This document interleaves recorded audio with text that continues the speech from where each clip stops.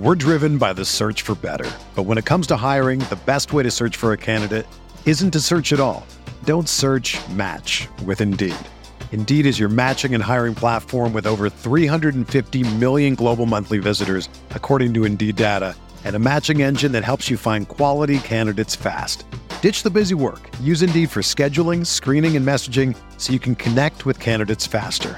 Leveraging over 140 million qualifications and preferences every day, Indeed's matching engine is constantly learning from your preferences, so the more you use Indeed, the better it gets.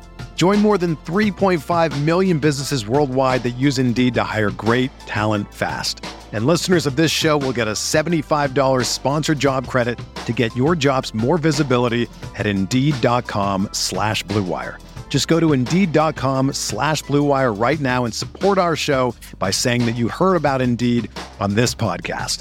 That's Indeed.com/Blue Wire. Terms and conditions apply. Need to hire?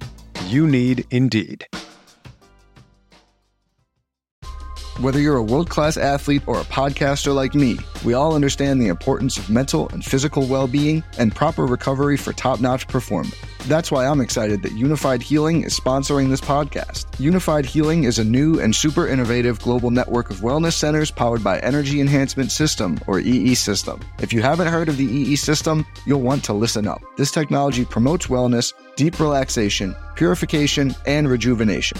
At hundreds of locations across the globe, access to a center is easy and affordable. Interested in experiencing the EE System technology for yourself? Go to unifiedhealing.com/Blue Wire to learn more and find a center near you.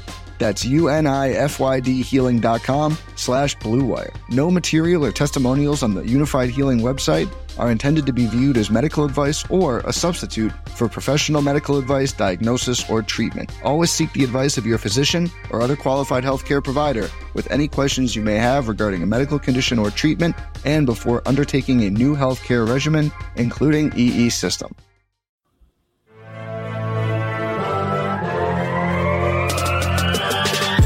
"20 minutes a day, 365 days a year.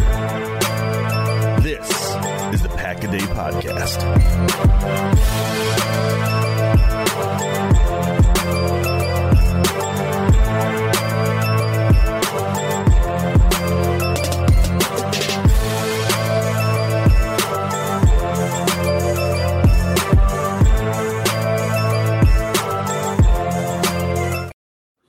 Tuesday, February 7th, 2023. Happy Super Bowl week, everybody. Fly, Eagles, fly. Kansas City Chiefs fans need not apply.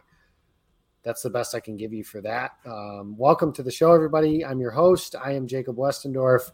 And as seems to be the tradition these days, we are running with a skeleton crew. Think of it as like Romeo Doubs and Christian Watson and Aaron Rodgers. We couldn't get all three of them on the field at the same time until the very, very end of the season.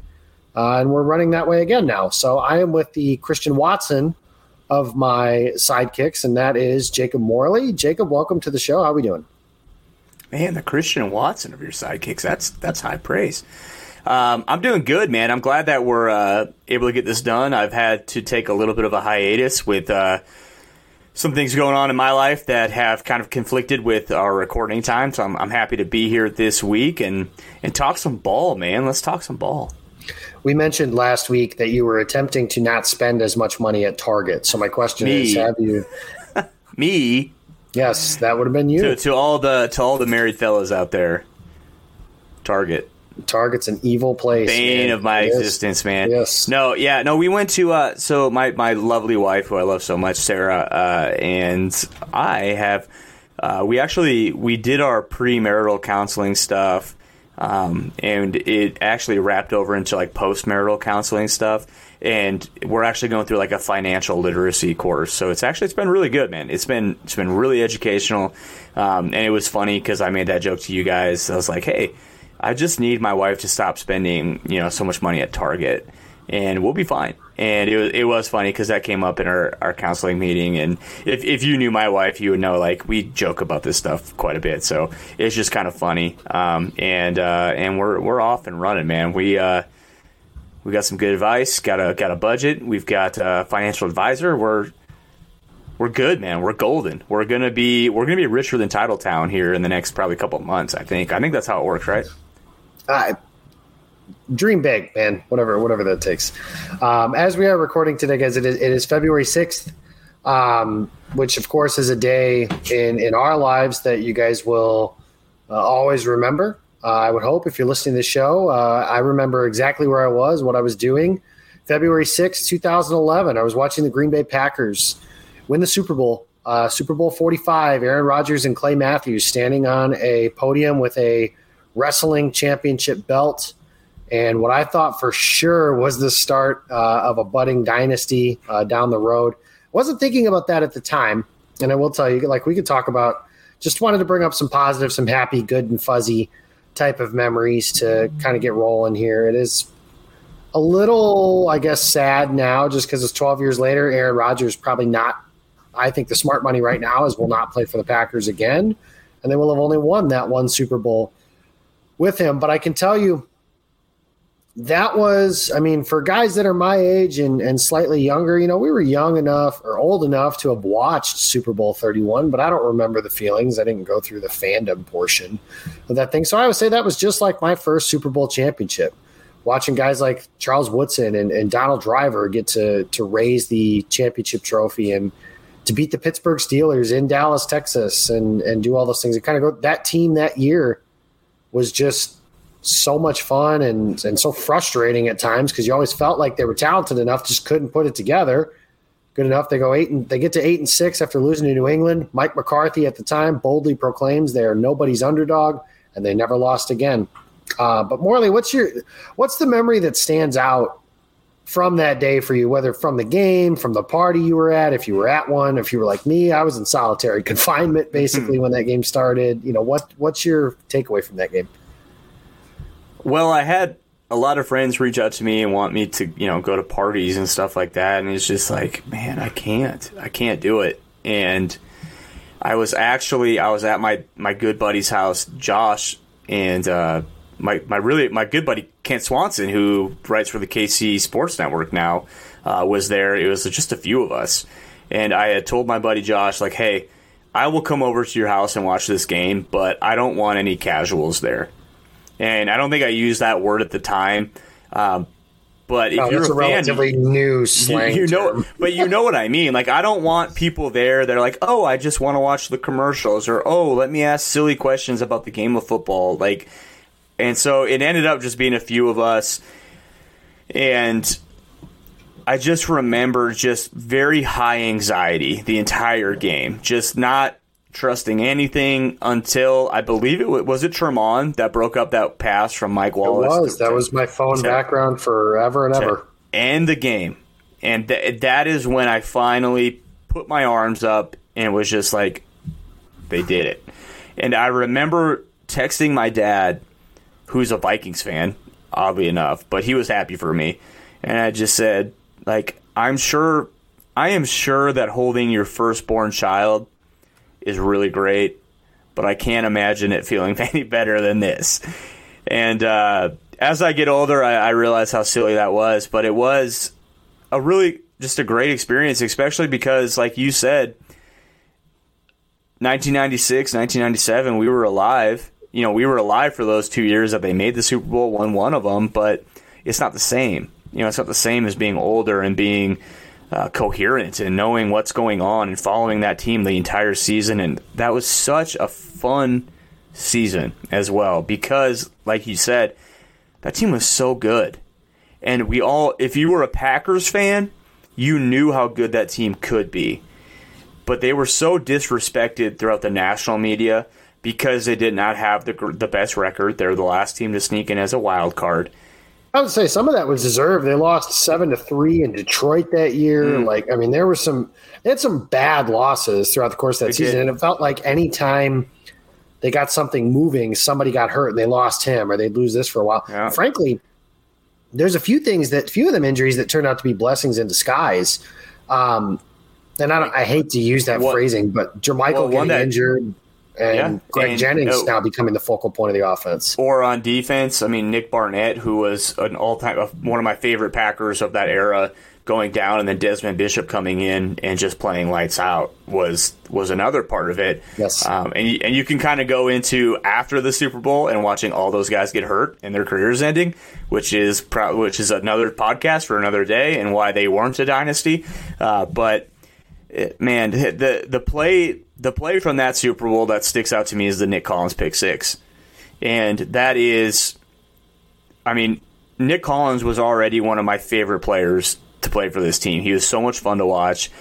He had a great aesthetic, wearing the 36, played the game the right way, was such a freak athlete. Kind of went through a little bit of like fans turning on him. I think a lot of people forget that, like, in Nick Collins' first few years, people were kind of like, is this guy good? Is he not good? And then I think it was like his fourth year, he just was Pro Bowl, All-Pro, Pro Bowl, All-Pro, 8 interceptions, 9 interceptions. The guy was just an absolute ball hawk, and to see him get the ball in his hands was so exciting. And then to see him do that on a national stage in the Super Bowl with the pick six interception, one of my all-time favorite Packers memories. I was just elated to watch that, especially, the Howard Green hitting Big Ben's arm and him just coming down with it and talking about, I went back to my high school days and turned into a running back and just made sure I got into the end zone. Oh, man, just fun memories, and no one can take it away. No one can take it away from that team. That's the ultimate goal, is winning that Super Bowl and just being the top dog at the top of the hill at the end of the season. And, say what you want about Aaron Rodgers and this team, not accomplishing as much as you would hope that they would, but I think as Packers fans, we know, and as a lot of teams around the NFL know, it's really hard. It's just really hard to win a Super Bowl, and that's what makes them so special, is your team being the last one standing for that particular season, and it always being something that no one can take away from you, and it's cool. It's just cool, and it's crazy to say that it's 12 years ago. Feels like it wasn't. Actually, I don't know. It feels like it wasn't that long ago, but it feels like there's been a lot of heartbreak in between there too, Jacob. So it does feel like it maybe has been like 30 years ago. But wow, what a game, to beat a team like Pittsburgh as well, which is another franchise in the NFL that is of immortal status, like the Packers are. Just kind of an old head. One of the original founding fathers, really, of the National Football League. To beat them in the Super Bowl as well is pretty cool. Pretty cool stuff. Yeah, it was a lot of fun.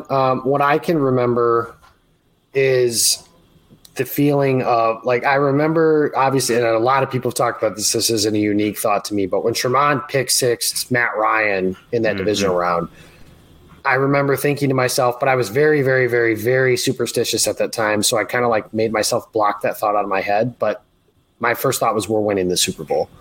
And then they got to play the Bears. I live in Bears country. That was one of the most stressful weeks of my life. It was almost relief more so than elation when the Packers won that game, just because I'm not going to be on the other side of these jokes for eternity, quite frankly.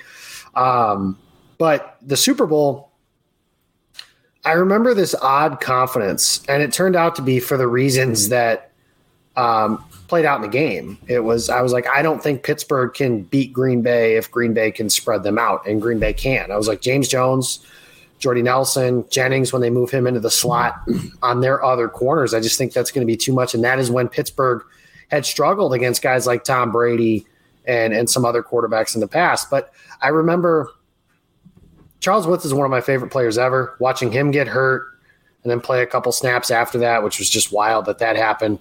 Sam Shields got hurt and then went through that. And then the Steelers, it was 21-3 when those guys got hurt. And I am of the belief now that if those guys had never gotten hurt, Green Bay wins that game like 48-10. It was going to be an ass whipping, but it wasn't, obviously, as we know. But I remember they scored the touchdown. The Kevin Green quote too, rest in peace. Oh, Kevin Green, the longtime Steeler talking to Clay.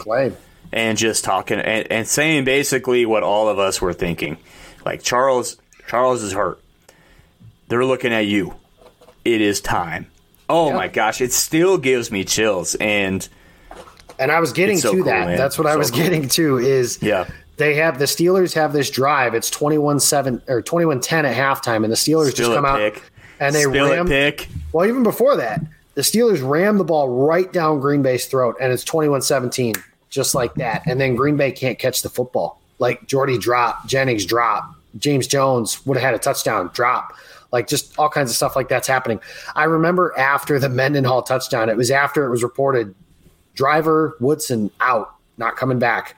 The girl I was dating at the time, I stood up and went to go to the bathroom, and I said, we're effed. Like, I thought Green Bay was in a lot of trouble. And then the first play of the fourth quarter, Clay Matthews, to me, with in my opinion, the most iconic play of that Super Bowl. And it was their best player on defense, with all due respect to Charles Woodson. Clay was their best player that year, making the biggest play of the game. And then, Tramon Williams, I will never forget pacing in my living room before that last play. And when I saw the ball hit the ground, I just made sure there was no flag, and then I dive bombed face first into the ground, and those were the happiest tears I had ever cried to that point. I will say, Morley, you mentioned earlier, one thing I am very grateful for was at the time, that was the happiest day of my life, and that was the happiest day of my life for a long time. I am thankful that since that day, there are other days that have surpassed that. But it was incredible, and like you said, nobody could take just not to cut you off, but like I texted that to my dad about like, hey, I can't imagine there's many better feelings. People talk about it. Holding your kid is the best feeling. Yeah, and my dad, to his credit, is just like, I'm happy for you, but like, holding your kid is better. Yes. Holding your firstborn child is going to be much better. So props to Roger for that. Roger. Yes, props Roger and Morley. I can tell you it is better significantly. Thankfully, I'm very blessed. God blessed me with two children, so I was able to do that twice. It is a better feeling. But from a football standpoint, not a happier day in my life. Not even, and there isn't one that comes particularly close to this point. Now, also, like I think what is lost in some of that too is like, for me, I think especially younger fans don't realize how much of a whooping boy Jared Bush was before that. Oh yeah. Oh like yeah. He was a guy Jared Bush was always a really good special teams player, but when he got on the field, like he got beat a lot, and it was bad. People would talk trash on him, and when he got that interception in the Super Bowl, it just immediately was like, I'm never saying anything bad about Jared Bush again, because that man just made a massive play on the biggest stage in the biggest game. And I mean, that's what's so cool about the Super Bowl is you make one play like that and you are immortalized in whatever team's fandom forever. Like Jared Bush, to me, I only have positive thoughts about him. Like in my mind, he's a great Packer. He only ever did great things for the Packers because of that one play he made in the Super Bowl, because it was a massive play at a massive time too.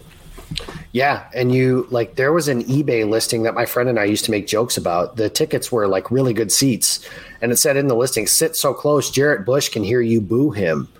And then after that, like you said, after the Super Bowl, I was good, man. Like as soon as I remember, my best friend texted me during the game, and when Jarrett Bush got the interception, he was like, man, if Bush is getting picks, we're winning. Like, there's no way. Pat Lee, too. Another guy that had to come in, second round pick out of Auburn, never did jack squat in Green Bay. Like, just was, by all terms, a bust, and was not what they expected to be. Came in, played the entire second half, and played well. Probably the best half of football he played in his career in Green Bay. So, Pat Lee, we salute you. Like, it's just cool, man. Like, those games create those storylines for fans, and, like, that is the game you work to get to, and if you can ball out in those games and become a hero, like, good on you.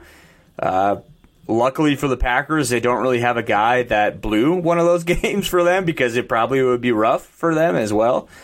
So, man, it's just, I'm getting just like endorphin is like running through my mind right now, just even reminiscing about that particular game. So cool. Yeah, it was a lot of fun. Obviously, I think the one thing I learned from it, and something that I've learned in subsequent, like, I was friends with a lot of guys that were Cubs fans when they thought that team was going to be a budding dynasty. I was friends with a lot of Bucks fans now, with Giannis, that think that team is a budding dynasty. And the one thing that I think I learned from this championship that Green Bay won in 2011 and failing to win one since then is do not, and I'm thankful I didn't do this, but I know others that have, is do not allow the prospect of never win or having to win 4 or 5 more cheapen the idea that you won the one. Because there are a lot of teams. I know a lot of people in the world have rooted for the Minnesota Vikings. They've lived and died without seeing their team win a championship. There were a lot. I remember when the Eagles won the Super Bowl in 2017, for example. Like, the guy who was on the news found out they won and started crying on the air. Like, that's the level of joy and celebration and appreciation you should have. Just, they won the one. And you know what? We'll worry about winning more when you have to worry about winning more. But there's no guarantees. Like, it's not as easy as Tom Brady made it look for 20 years. It's not that simple. And this isn't basketball where one player like Michael Jordan can win you 6 titles just by being Michael Jordan. So that's Super Bowl 45. I'm thankful to have experienced it. I'm also thankful that, like Morley said, it's not the best day of my life anymore. And hopefully, Morley, someday that, maybe it won't be in your top 5 either, because it's not in mine. Well, it might be in my top 5, but it's further down the list than it used to be. And I am thankful for the fact that it's not number 1 any longer. But the next thing we wanted to do was just real quick, the Aaron Rodgers stuff. We don't want to get too much into that, but Rodgers plays the Pro-Am. Devontae Adams is trolling on social media. The betting odds now very much favor the Raiders. Morley, I said before the show when we talked, if you had asked me the night of the Lions game, the last game of the season, I would have said he's coming back. Not that they have no choice, but that seems to be the best of bad choices. I have no idea how they feel about Jordan Love, blah, blah, blah. And now, since then, it's slowly worked. And I'll be the first one to admit, last year when they signed Rodgers to the extension, I was like, that's the end. Jordan Love will never start a game for the Packers as their preferred starter. And I understood it from the standpoint of, I said last year, I would have moved on, but it's not my job that gets lost if it doesn't work, right? If you move on from Rodgers and it doesn't work, you get fired. Well, that's not my job. So 31 other general managers would have done the same exact thing that Brian Gutekunst did last year. I think anybody who criticizes him for that move specifically is just criticizing him for a move, and that includes myself even to some degree, for a move that, again, 31 other general managers would have made the same move. But now, this isn't the offseason of 2020 where I will never forget that press conference. Like, I don't always find the pressers to be must-watch television, but when the Rodgers report came out, I was like, I cannot wait to watch Gutekunst talk tonight. And Gutekunst selects Eric Stokes and then promptly takes basically no questions. But I think Ross Uglum was the first one that night, our guy, to ask about Eric Stokes when they drafted him.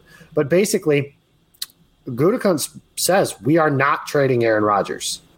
And then the offseason last year, it was basically like, okay, they're not trading him, so it's just, is he coming back or is he retiring? We just have to figure out which one it is. There's a whole, and for everybody, I tweeted this early in the week. And if you want to be the guy who thinks that Schefter and Rapp and all these dudes are fake news, be my guest. Number one, every single thing in Schefter's initial report from 2020 was proven to be true. Aaron Rodgers confirmed all of those things himself, but I digress. Adam Schefter, Ian Rappaport, Peter King, Jeremy Fowler, name all your plugged-in guys. There is so much smoke for a player like Aaron Rodgers to allegedly be on the trade block for him to not be traded, to the point now I've done a complete 180. I believe that it is more likely Aaron Rodgers gets traded than he's back in Green Bay. I think both things are still possible. I wouldn't put money down on either one, but I do think if you did the odds, it's like 65-35 in favor of a trade. Morley, where are you at? I think so at the end of the year, I'm just trying to backtrack. I even thought at the end of the year, man, like it was 50-50. Just with the way that he had played this season. And, you look at the injuries, the thumb, the ribs, the young receivers, and I could see how the Packers could talk themselves into wanting him back. And so when Matt LaFleur and Goody came out, we're like, yeah, we want him back. I get that. But, man, we're just at the point where it's like the biggest thing that would shock me, I guess, is him retiring. Like, that would shock me. Yeah, that is. But I was going to say, that's the only thing. And that would almost have to be like, hey, we wanted to trade you to the Colts. I almost feel like that would have to be the way that he retires. I don't think he's done after 1 year either. I think he's got 2 or 3 years left in him. Yep. I think and so I think it's just, what team wants to deal with that. And I think the Packers, it's just kind of run their course. And, I think few times you kind of look at teams and you say, like, man, it really could be the best thing for both sides to just move on. And for the Packers to kind of hard reset, maybe not even hard reset, see what they got in Jordan Love. Maybe he's great. Maybe he's not. Maybe he stinks. I don't know. I really don't know. I think he's great, but no one knows. And go on, Aaron, like, thank you for everything you've done for this team. Like, truthfully, thank you. Like, you have made this. You've been a Hall of Fame quarterback for the Packers. You've been such a joy to watch throughout your career. Like, I truthfully hope he goes somewhere else. And I might be in the minority on this, but like, if he wins another Super Bowl in New York or LA or Las Vegas, like, that would sting a little bit. But I would be happy for the guy. Be like, oh, good for you. Like, it's not going to happen in Green Bay, though, is the point I'm trying to make. And I think that's obvious to everyone. And I think it's obvious to Rodgers and the Packers as well. It's just the PR game that they're playing right now. Like, who's going to be the person to dump the other person? That nobody wants to be that. And to an extent, I get that. Like, if you're Brian Gutekunst, you don't want to be the GM that traded Aaron Rodgers and he goes off to be great. And if you're Aaron Rodgers, like, I really think Rodgers does appreciate and respect everything the Packers have done for him as an organization. I think Rodgers, say what you want about him, but I think he really does appreciate the fans in Green Bay. I think he does love Green Bay. I think he loves Wisconsin. And I don't think he wants to be the guy that's like, hey, I want it out. So it has to be, somebody has to put their big boy pants on and be the bad guy. And I don't know how that's going to play out, but I don't think he's back in Green Bay. And I think a vast majority of the fan base is going to understand that it is just at a point, they're at a crossroads. And like you had alluded to, Jacob, I would not be shocked if 10 years from now, Goody sits down for an interview and says, hey, we were ready to move on from Rodgers in 2021. But the guy forced our hand. Like, he won back-to-back MVPs. How do you trade that guy? You don't.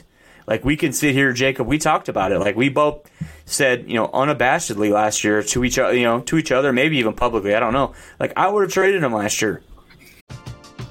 We're driven by the search for better. But when it comes to hiring, the best way to search for a candidate isn't to search at all.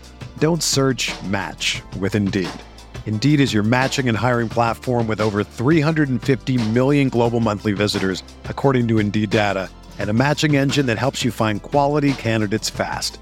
Ditch the busy work. Use Indeed for scheduling, screening, and messaging so you can connect with candidates faster.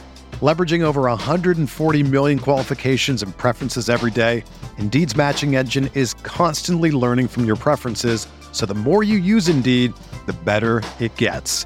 Join more than 3.5 million businesses worldwide that use Indeed to hire great talent fast. And listeners of this show will get a $75 sponsored job credit to get your jobs more visibility at Indeed.com/Blue Wire. Just go to Indeed.com/Blue Wire right now and support our show by saying that you heard about Indeed on this podcast. That's Indeed.com/Blue Wire.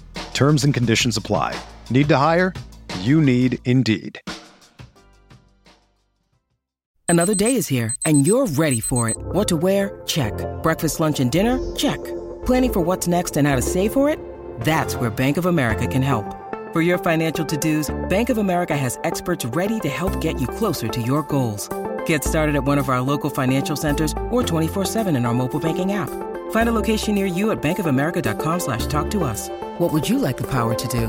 Mobile banking requires downloading the app and is only available for select devices. Message and data rates may apply. Bank of America NA, member FDIC.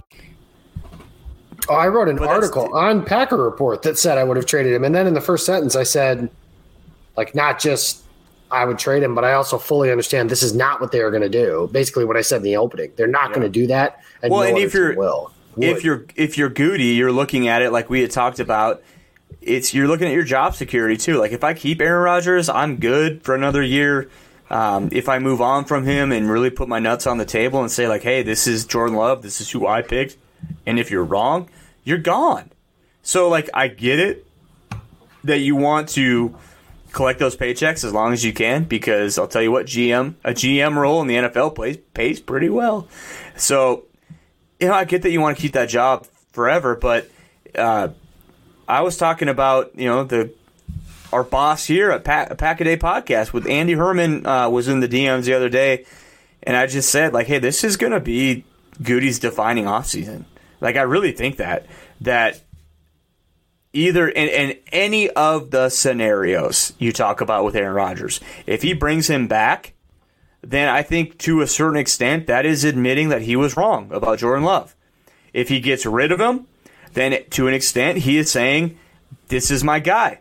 This is I'm staking my job on Jordan Love being good. So, like, either way, either scenario, I think this is the crossroads season for Goody and for the Packers. To say either we are moving on to a new direction with this young guy that we really believe in, or we're running it back with all these older players and Aaron Rodgers, and we're going to see if we can make some magic happen in the NFC.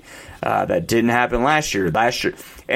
And everything that the Packers and us, you and I too, Jacob, if Rodgers comes back, everything we would have to pitch to this fan base and to our fellow fans of this team is exactly whatever team trades for him is going to be pitching to their fans. This is a 4-time MVP. He's won MVP 2 of the last 3 seasons. Yes, he was very average in his last season, but he was hurt.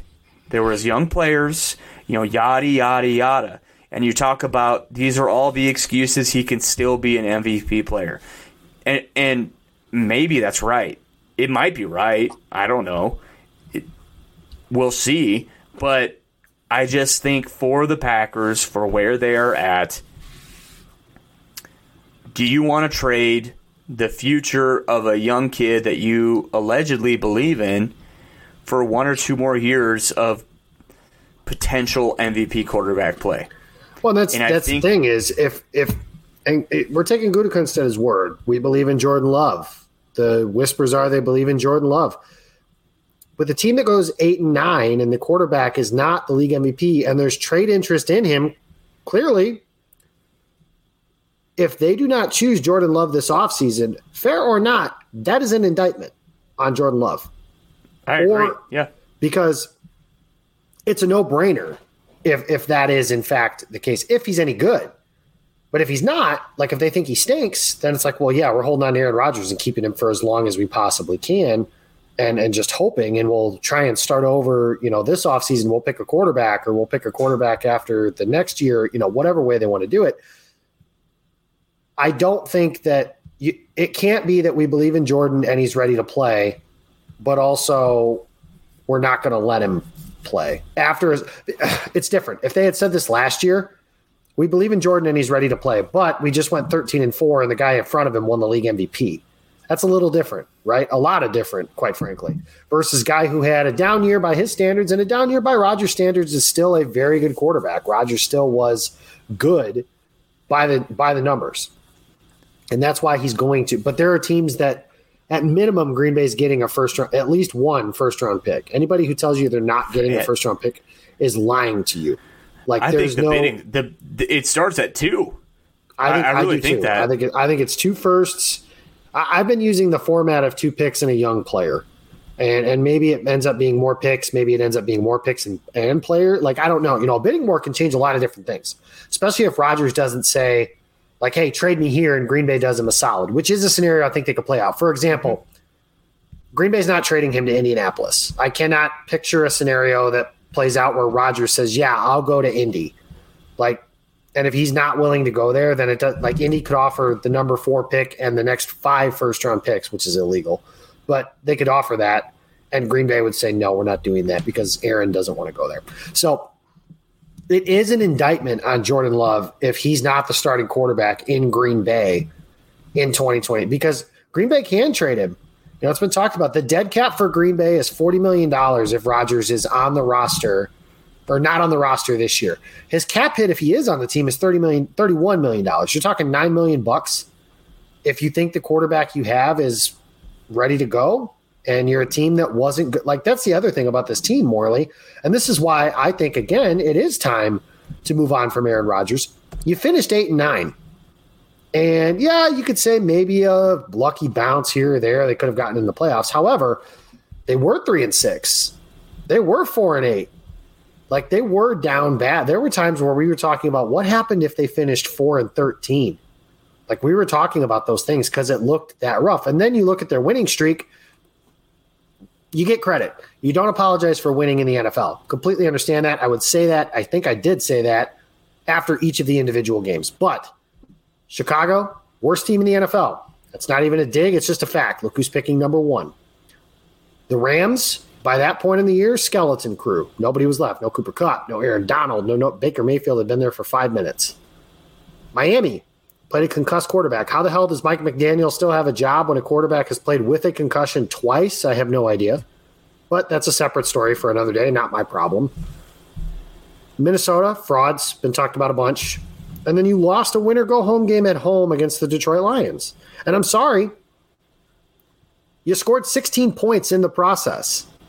So I know that, like, some of the advanced numbers really liked Green Bay down the stretch and over the long stretch, but this offense is not good enough. There's not enough talent on offense. There's not, and Morley and I talked about this. You can catch us on the Gold Zone Wednesdays and the Game on Wisconsin YouTube channel if you want to hear more discussions like this. But this team is not good enough. And some of that could be even if Aaron Rodgers is good enough. This team is not good enough. And that is another reason it's time to move on. We're going to put a bow on that. There's been plenty to talk about with Aaron Rodgers and Jordan Love. There will be plenty more to talk about with Aaron Rodgers and Jordan Love. As of right now, the betting favorite is the Las Vegas Raiders if he's going to play for another team. I think it's between them and the Jets. There may be another team that sneaks into the bidding. It's tough to see another team that has the combination of, like, I was looking at Carolina, for example, and that could be like 2 firsts and like Jeremy Chin. But then it's like, well, what if Green Bay doesn't want Jeremy Chin? Then you start looking at, like, they're not trading DJ Moore. That defeats the purpose of acquiring Aaron Rodgers. There aren't many, like Laviska Shenault's the other receiver, maybe Terrace Marshall, Tommy Tremble as their tight end. They're not trading Brian Burns. What sense does that make if they're trying to win again? You know, that's the other part of it for these teams. So, I mean, I guess unless they're just going to trade a metric F ton of capital from a draft standpoint, then maybe. But I think that I really do. I think it's between Vegas and New York, and it's just a matter of, Aaron, do you sign off on both, one or neither? It won't be neither.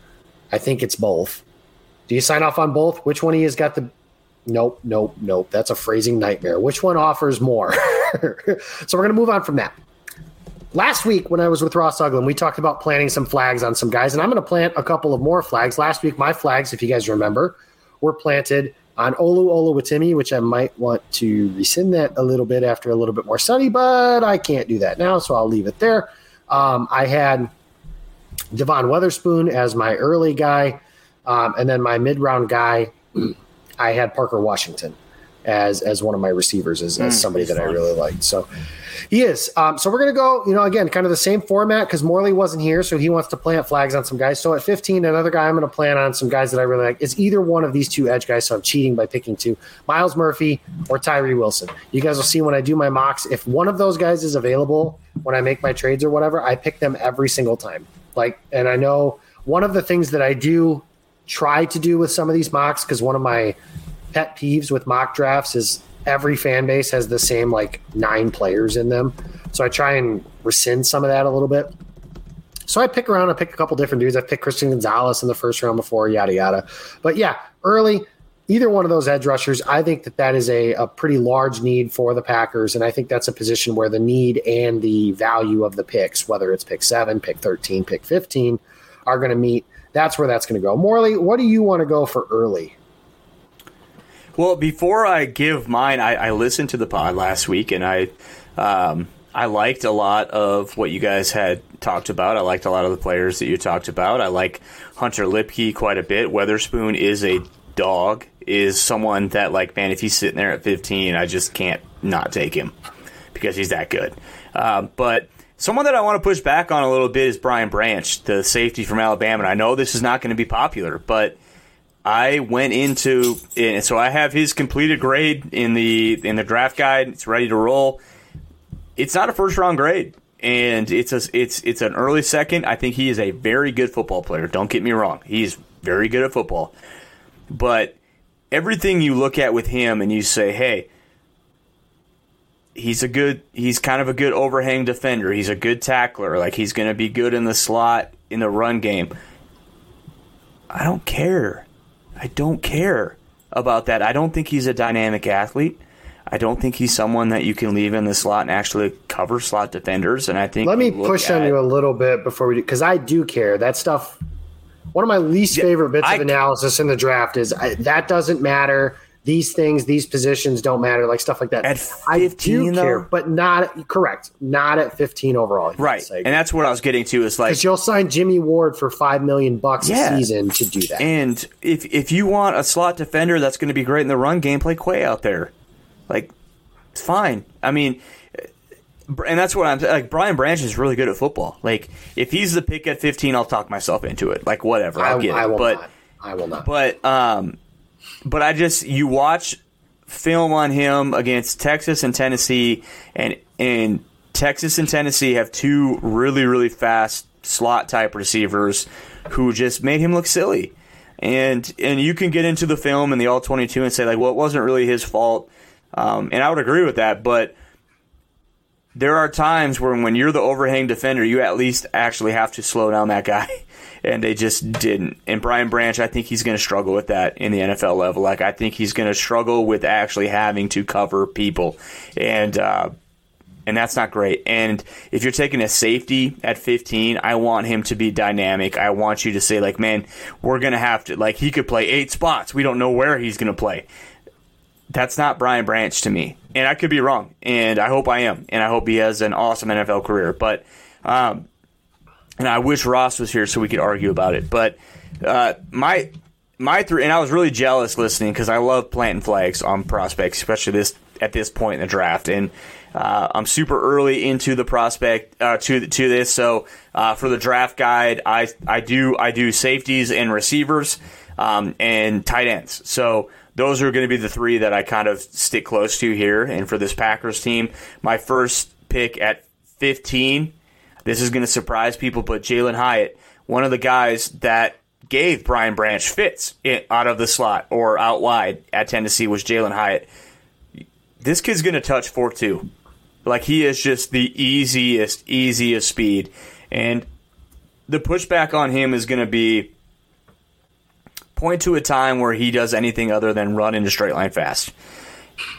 And to an extent, I get that, but I watch this kid and I just think, man, like, when he runs and when people get close, like when people get more up to speed on him, he's going to be a first-round draft pick.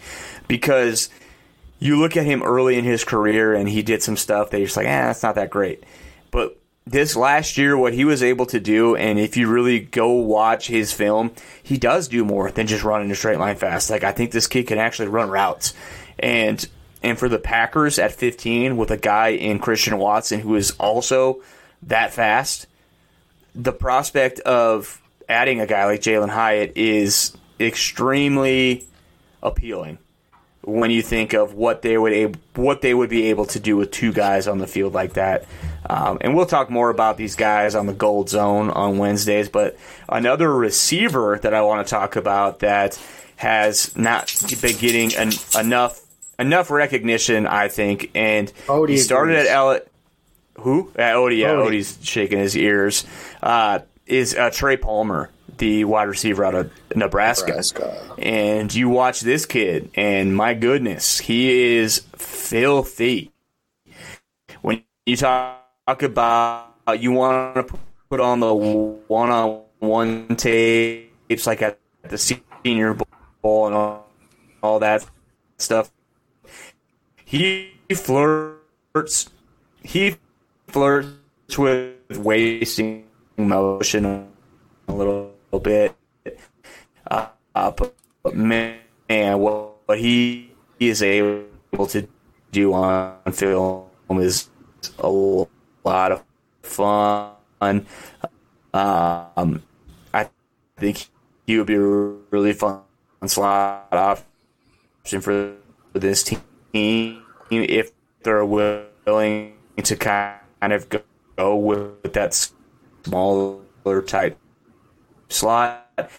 And the last guy that I will put my flag on right now,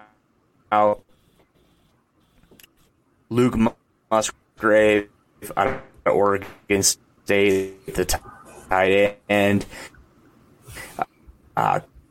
Guy was not able to stay healthy a ton in college,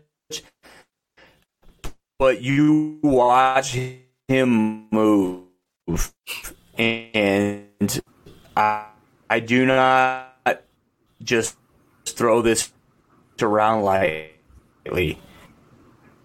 You watch him move, and I see Travis Kelce. Like that is the type of loose tips that he has, the type of athleticism that he has.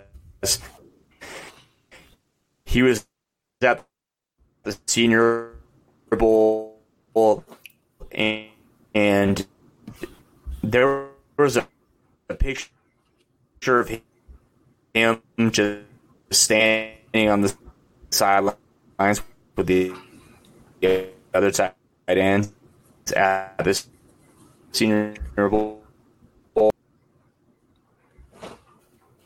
Okay, so we've got a few technical issues going on here for things that are happening here, but Luke Musgrave was the last name there. A couple names I'll throw out real quick. One I've talked about quite often this week. Thank you, Sam Hallman, for that. That was Mazi Smith, the defensive lineman out of Michigan. I think that's something – I'm a big believer when it comes to building this team, and when we're talking about the way that Green Bay is going to move forward with Jordan Love, a lot of people think that just means receivers and tight ends, and I think that matters. I'm not going to pretend that it doesn't matter, simply because, the Packers need more playmakers. I don't think there's any question about that. But I don't think they're good enough. I wrote an article this week for Pack Report. I don't think they're good enough on either side of the line of scrimmage. And if you guys have listened to me talk about football in general, one of the reasons I really like the Eagles coming into this year was how good they are on both sides of the line of scrimmage. I just think that Green Bay, good enough is kind of like, oh, we got this guy, so we're fine there.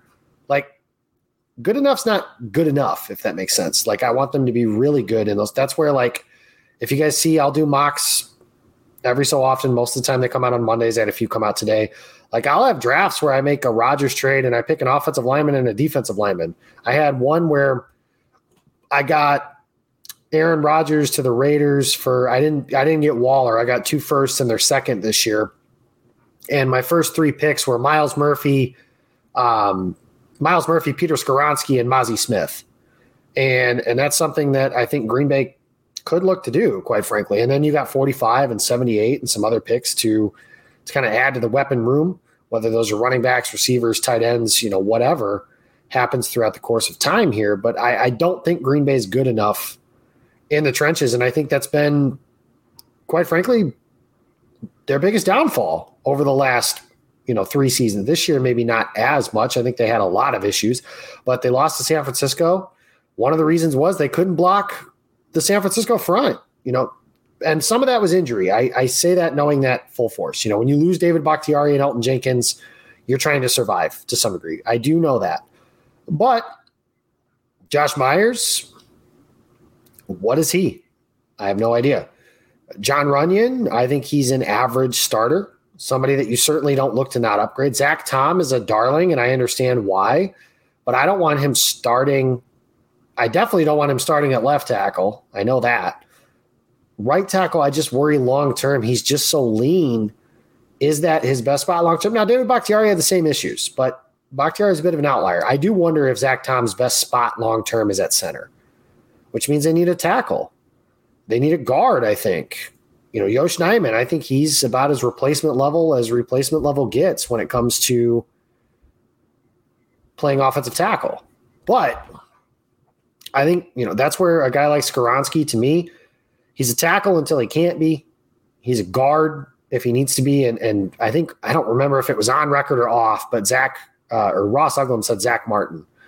And maybe not to the same level of player, but the type of player that plays guard and is just really, really good at it for a decade. And somebody, people that try and outsmart themselves might say that's not worth the top 15 pick. I say that's not true. Quentin Nelson's really, really, really good.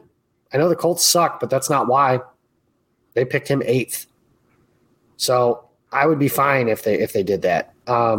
So those are guys. Mozzie Smith I mentioned there. We'll do some other stuff. I did this, a week ago. We've got plenty of time to go with the draft, but thanks for following in today, guys. I appreciate you stopping in.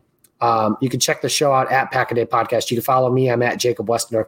You can follow Mr. Morley, who dropped off. That was his guy again. Luke Musgrave, Jalen Hyatt, and the Nebraska wide receiver Trey Palmer were some of the guys he planted flags on. We'll talk more. We'll do this a lot more as the season goes. Enjoy Super Bowl week. My official prediction is Eagles 34, Chiefs 27. I think that the MVP of the game is I'm going to go non-quarterbacks because I think the quarterback. So if you want something to sprinkle on, Hassan Reddick, I think, is a potential candidate for that. Miles Sanders is one that I really enjoy. That I just think the Eagles are, again, the best team on the line of scrimmage, both sides of the ball. I think they can block the Chiefs. Mahomes is the best quarterback in the world and has been since he stepped foot on the field. But he's compromised. The Chiefs' offensive line is good, not great. The Eagles' defensive pass rush is great. And the Chiefs don't run the ball well enough to exploit where the Eagles might have some trouble. The Chiefs are really banged up at the skill positions. Their best receiver right now is Marquez Valdes-Scantling, which, maybe Juju's ready come Sunday. Maybe they get one of the gadget guys like Tony back and ready. Obviously, they have Travis Kelce. But I think the Eagles are the better team. I think they have been all year. If you're picking the Chiefs, I think you're doing that based on the fact that the two best players in the game probably play for Kansas City. But I think the best team is the Eagles. And as you guys have noted, follow me on Twitter. It's the year of the Guardian Angel. So the Eagles are going to win. And there's going to be a real big fella smiling wherever he's at when that happens. So thank you guys for listening this week. We'll be back next week talking an official kickoff to the offseason. Shout out to everybody who did Senior Bowl coverage. You guys were incredible all week. I appreciate that as somebody who couldn't go. Then there is no offseason, guys. Combine, offseason free agency, new league year, maybe a trade of a quarterback or two. Then we can kind of go from there. But thank you guys for listening, and go Pack, go.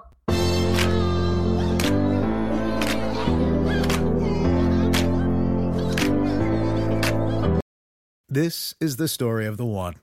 As a maintenance engineer, he hears things differently. To the untrained ear, everything on his shop floor might sound fine, but he can hear gears grinding or a belt slipping. So he steps in to fix the problem at hand before it gets out of hand. And he knows Grainger's got the right product he needs to get the job done, which is music to his ears. Call, click Grainger.com, or just stop by. Grainger, for the ones who get it done.